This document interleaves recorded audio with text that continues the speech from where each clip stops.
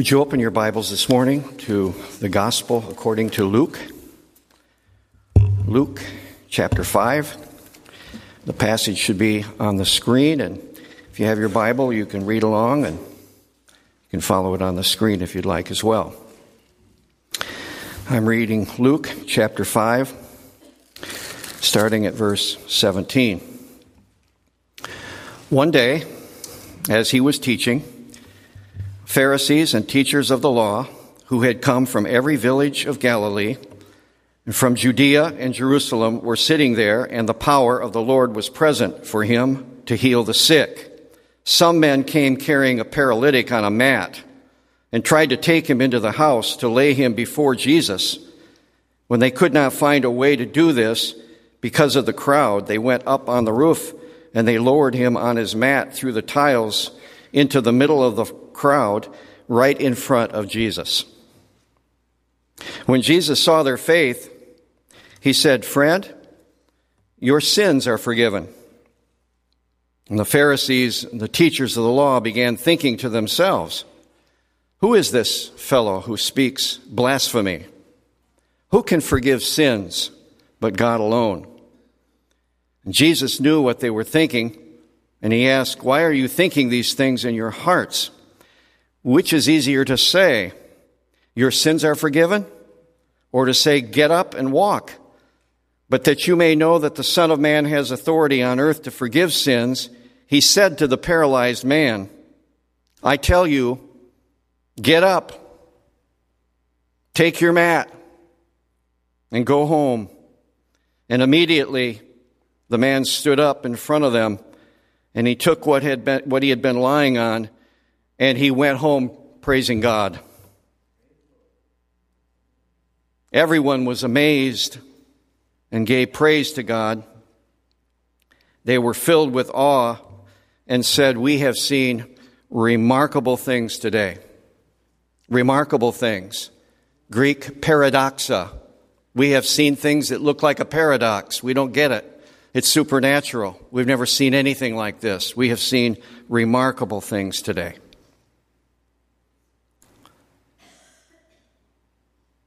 Jesus' teaching was drawing lots of attention, and there were crowds. This house that Jesus was in may well have been the house of a rich man, because one of the versions says that there were tiles on the roof. Most houses in Palestine in those days didn't have tiles on the roof. They had a couple of timbers across the main room, and then they had sticks across the timbers, and then they put mud and clay and so on to fill in the gaps. One of the versions says that they dug down through the roof to get down into the house. This scene takes place in Jesus' hometown, not Nazareth, but Capernaum. That's where Jesus moved when he became an adult. And it was in Capernaum that this incident occurs. And archaeologists have excavated the site, and the largest house in that area was about 18 by 18. That means that the crowd would have to be at least about 50 people to fill in the room, with people on the outside, even in the doorway, who couldn't get into the house. The crowd was there. By the way, in the Bible, when the Bible talks about crowds, they almost always are impediments or obstacles to people coming to Jesus. They're almost never helpful. And it's true that in church services where there's a large group of people, it may very well be that people are embarrassed or afraid to come forward to receive Christ because of the crowds. So the gospel message goes to individuals as well as to large groups. And this is what happened here this day. Now, the crowds were curious, and many of them wanted to be healed. But the other people who were there, as your passage says, in verses 17 through 19, were a group of Pharisees, and the NIV says teachers of the law, but some other translations will say scribes. So teachers of the law and scribes were the same. These people eventually became Jesus' critics. They hounded him, they questioned him, they opposed him, and they wanted to kill him. The Pharisees were interested in the Torah, the law, the first 5 books of the Old Testament. They wanted to make sure that no one violated the Torah. The scribes, or the teachers of the law, were rabbis. They were teachers. They instructed children in the Old Testament. And they were concerned about the written law, and they were concerned to teach it right. And the Pharisees were called separatists. That's what the word Pharisee means. And what they wanted to make sure is that no one violated the strict commandments in the Torah. And so what the Pharisees would do is to build a hedge or a fence around the Torah so to make sure that no one violated it. Now, if you're familiar with Coldwater, over by the First Baptist Church and by Legg Junior High School, there is a tower, a water tower there. And nobody who has any authority there wants anybody to climb that tower. So what they do is they build a fence a long way away from the tower. Just to make sure that nobody climbs the tower, they build a fence all the way around it to make sure nobody climbs the fence. There are signs there warning people about going in. That's what the Pharisees did. They tried to fence the Torah to make sure no one would violate it.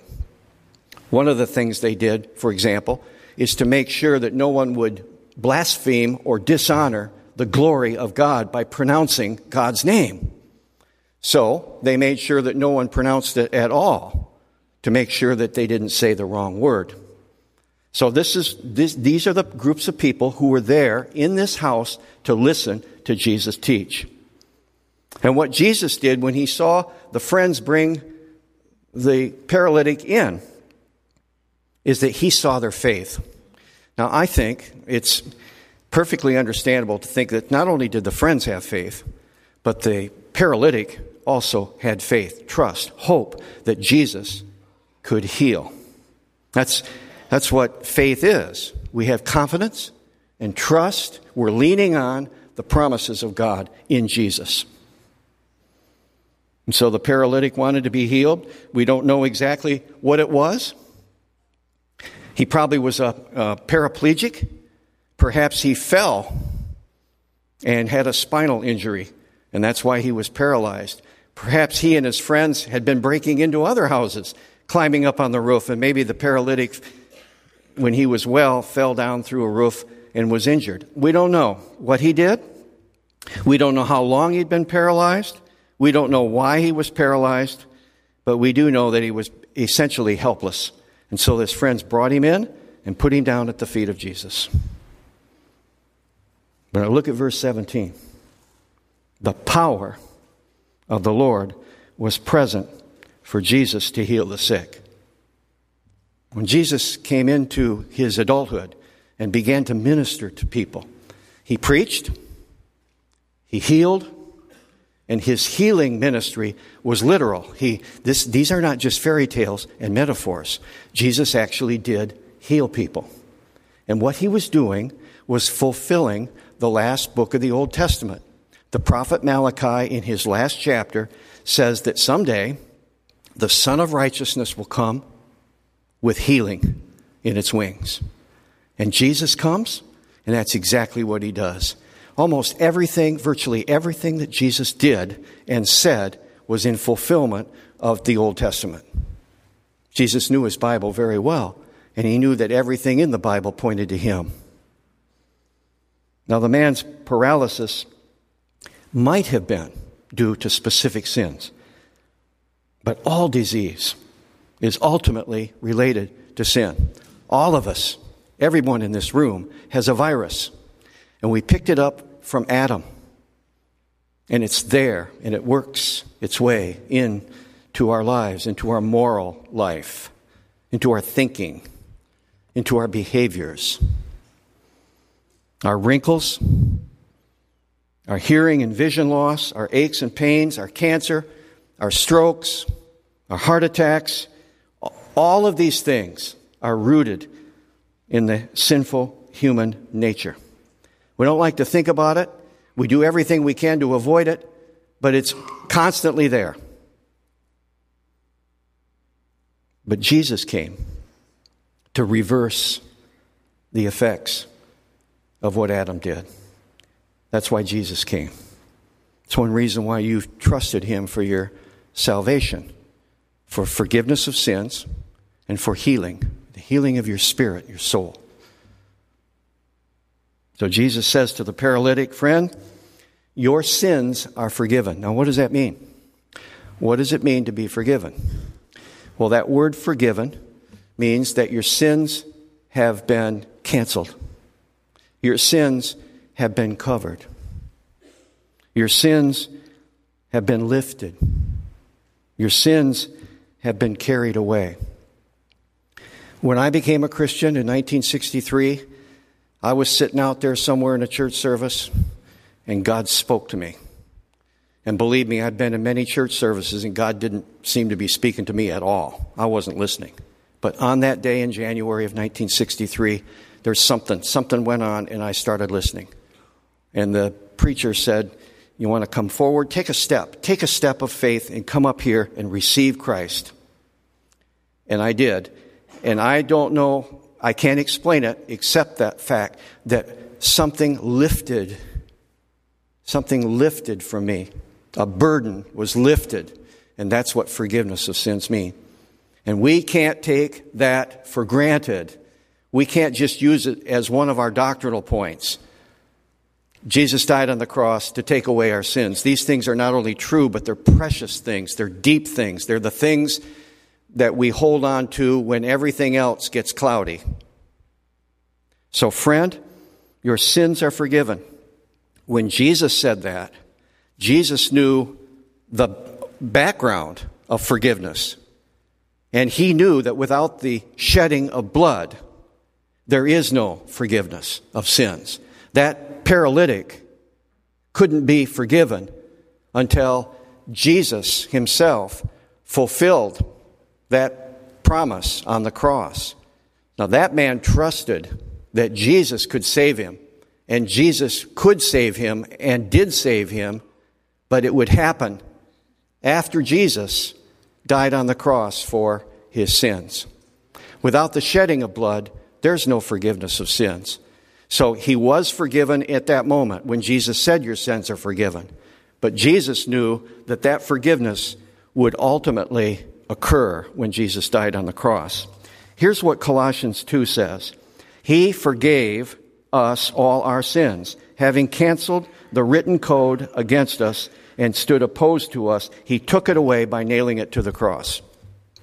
Now, in my Sunday school class, I have a grease board in there, and it's big enough to write a whole bunch of stuff on it. And at the end of the class, I sometimes turn around and look at the mess on the grease board. It's got all kinds of things on there. And sometimes I go back there and I just take the eraser and I just erase it all. But what the Romans did when somebody got crucified, they took the charges of this person who was being executed. They put these charges on a piece of paper and nailed it to the top of his cross so that people would know what he was being executed for. Jesus not only erased our sins, but this written code against us, all of our infractions, all of our sins, little and big, all of those things written down on a slip of paper, those things were not just wadded up and thrown away. That list of things that you and I have done, those things were nailed to the cross when Jesus died. My sins were on a sheet of paper nailed to Jesus when he died on the cross. My son or my friend, your sins are forgiven. The written code has been taken away. We need to have that dealt with in our lives. We don't need religion. We need Jesus to take away our sins in order to be forgiven. That's what this story points to. Now, the paralytic, this helpless man in this crowd of people, was not the only paralyzed person in that room. Paralysis has many forms. Some people are paralyzed by fear. They don't come to Jesus because they're afraid of what might happen, so they don't come. Some people are paralyzed by their past. You don't think God knows about that, and he offers forgiveness to you? Some people are paralyzed by insecurity. People are paralyzed by a lack of initiative. They just can't get up and do anything. Pride is a huge paralysis for people. Why would I want to learn something from this man Jesus? Why would I want to have that king reign over me? I know enough about life. I don't need this man to take care of me. Pride can keep us from having our sins forgiven. I'll take religion because I can control it. I can come in here at 8:30 and I can leave at 9:30 and it's under control. But this man Jesus, he's come to take over. He wants to be the Lord before 8:30. He wants to be the Lord after 9:30. And I can't control what Jesus might ask me to do. He's the Lord of glory. My son, your sins have been forgiven. Now, they accused Jesus of blasphemy in verse 21. And because Jesus forgave sins, he forgave this man's sins. And they said, rightfully so, they said only God can forgive sins. Only God can do that. Now, you and I, when we offend each other, we can forgive each other. Ultimately, all sin is against God. But only God can forgive sins. So if we forgive each other, it's within the authority and the permission of God himself. And the Old Testament does say that God forgives sins. The book of Exodus says God is compassionate. He's gracious. He's slow to anger. He's abounding in love, faithfulness, forgiving wickedness, rebellion, and sin. The prophet Micah says, he asks a great question. Who is a God like you? And then he answers the question. Who is a God like you? A God who pardons sin and forgives transgression. That's who God is. And sometimes the Bible links sickness and diseases with sin. Psalm 103:3 says, the Lord forgives all your sins and he heals all your diseases. But Jesus was on to them. And he asked his critics a simple question in verse 23. Which is easier to say? Your sins are forgiven, or get up and walk? Now we know what's easier to say. The easiest thing to say is your sins are forgiven, rather than actually have somebody get up and walk who's been paralyzed. But the harder thing to do is to actually forgive sins. That's a lot harder to do than to heal somebody of some kind of paralysis. It's hard to forgive sins. It cost Jesus his life to forgive our sins. And we can't take that forgiveness for granted. We can't just check it off our list. It's huge in our lives, forgiveness of sins. And one of the reasons why we need to be reminded of that is because of our stubbornness in forgiving other people of their sins. So it's hard to do that. But it was crunch time, as the sports announcers say. This is the time when Mr. Kelly had to hit a sacrifice fly in order for the Tigers to win. By the way, I went to bed last night thinking that the Tigers had lost that game. Any of you Tiger fans there, I was just disgusted with the whole thing. And then I was told this morning that they came back and won in the 12th inning. So that's wonderful. Well, Jesus gets to the heart of the story in verse 24. You look at verse 24. It's on your bulletin, and I want to focus our time a little bit on that. Jesus calls himself the Son of Man. Other people, even demons, called him the Son of God. But that wasn't Jesus' favorite title. The first time in Luke, when Jesus talks about himself, he calls himself the Son of Man. And Luke records the Son of Man 25 times. All of them come from the lips of Jesus. Nobody else ever calls him that. Jesus calls him that. And he doesn't explain what Son of Man means here. But like I said earlier, Jesus was completely familiar with the Old Testament.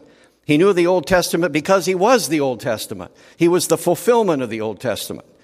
And everything that the Old Testament said pointed to him. He knew that. So Jesus calls himself, he says, the Son of Man. He didn't just mean to say, I can forgive sins. I have authority to forgive sins. The Son of Man has authority to forgive sins. And the Son of Man is what Jesus said. And he's the only one in the Gospels to use it. He uses it here in Luke for the first time. So our story is one of a series of examples. This little story here is one of a whole series of little stories in Luke, in which Jesus confronts opposition. Human opposition and satanic, demonic, spirit opposition. Jesus comes and confronts it. In summary, here's what he does. He drives out demons. He rebukes fevers. He shows professional fishermen where they can find the best catch of their life. He heals a man with leprosy. He has a man with a withered hand, and he heals his hand on the Sabbath day too. And he commands tax collectors like Levi. He commands them to leave everything and follow him. And that's what he did. He even defeated Satan's temptations in the wilderness.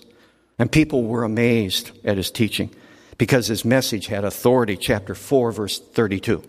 Jesus didn't preach a good sermon. He preached with authority. That's why in the Sermon on the Mount, he has a whole string of these. He says, you have heard that it was said. That's what it said in the Old Testament. You have heard that it was said, but I say to you, Jesus had authority to interpret the Bible. He's our chief interpreter.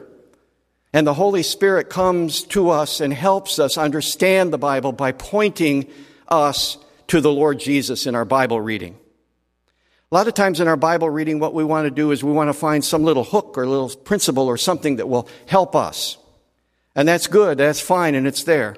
But what we sometimes forget to think of and do is that in our Bible reading, the Bible essentially is pointing to Jesus. And it's really all about him, not all about me. I'm a sideshow. He's the central character.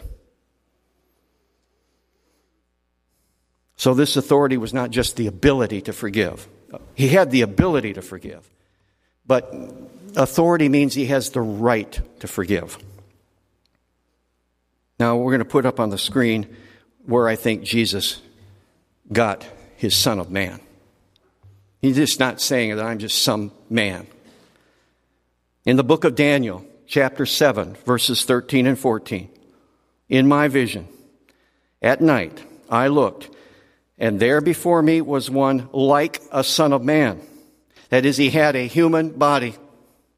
He was like a son of man, and he was coming with the clouds of heaven, and he approached the Ancient of Days, that's God himself, and he was led into his presence. And this Son of Man was given what? Authority and glory and power. This is the Son of Man who has authority to forgive sins. He has the right to forgive your sins. He has the ability to forgive your sins. And when he died on the cross, he accomplished forgiveness of sins. That's why on the back board here, we have the cross. Because the cross is the key to the forgiveness of sins. Without the shedding of blood, there is no forgiveness of sins. Now, Jesus was not guilty of blasphemy. He was doing what he had the authority to do. That's why Jesus is not only our Savior, but Jesus is our Lord. He's the boss. He's the master. He's the one who calls the shots. He's not just the forgiveness of sins. So Jesus had the authority to do what he did. When I was a first-year teacher back in 1966, I had 120 teenagers who probably didn't want to be there. And I'm not sure I wanted to be there.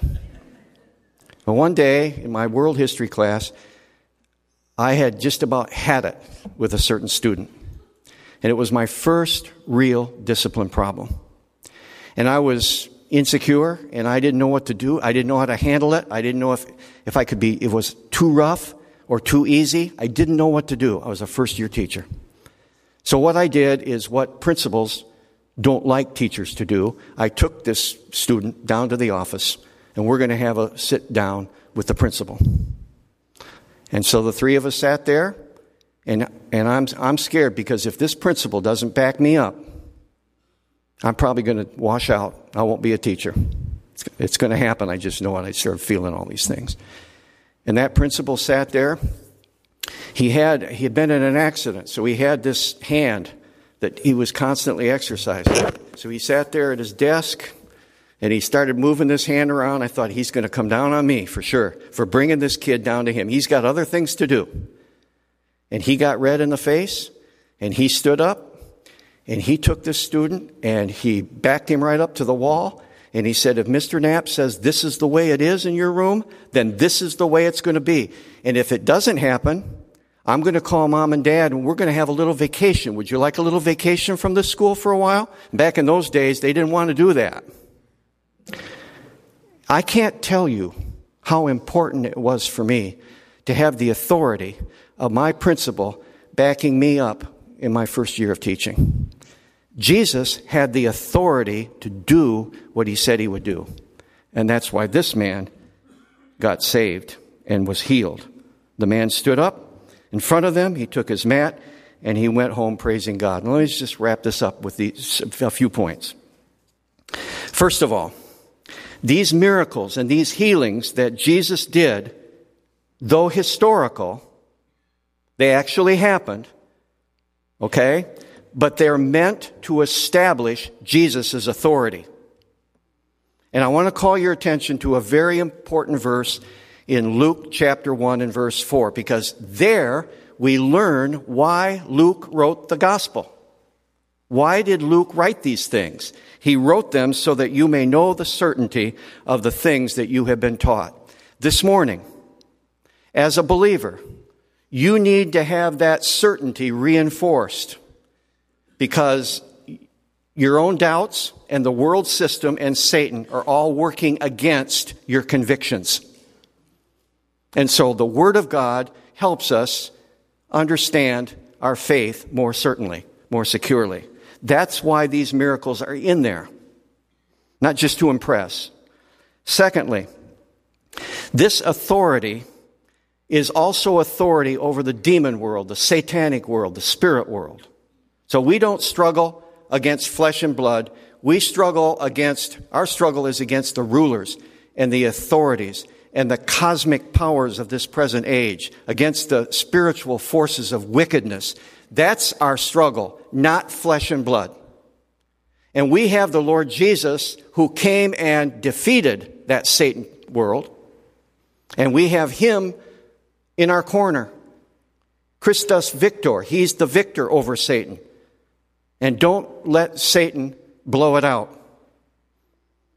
Number 3, forgiving sins is more important than healing diseases. Do you believe that? Healing diseases is on our mind a lot, especially as we get older. But forgiveness of sins is much more important than that. And then number 4, we really ought to forgive each other. There's no reason, there's no sane reason why we can't have a forgiving spirit. When you think of all of the offenses that we have committed against a holy God, among others ignoring them for much of our life, here comes a scripture from the Apostle Paul. This is from Ephesians 4:31 and 32. Paul says, get rid of all bitterness, rage and anger, brawling and slander, along with every form of malice. Be kind and compassionate to one another. What does it say next? Forgiving each other, just as in Christ God forgave you. This message of the forgiveness of sins is so important that Jesus includes it in the Great Commission. He says that Son of Man will suffer and die, and on the third day be raised from the dead, Luke 24. And then he says, I want you to preach forgiveness of sins to all the nations. That's what I'm preaching this morning, is that Jesus came to seek and to save that which is lost. This is our message this morning. Jesus has come to forgive your sins. And you may be sitting here paralyzed, absolutely paralyzed. You know that you've never received Christ as your Savior. You know for sure that hasn't happened yet. And yet you're paralyzed, you continue to reject that. And I'm here to say this morning that Jesus has come to forgive your sins, and he will do it. He has the power and the authority to do it. And he can do it today if you'll learn to trust him. But we're going to stand together, and we're going to sing together before we leave, and then I'll close in a word of prayer.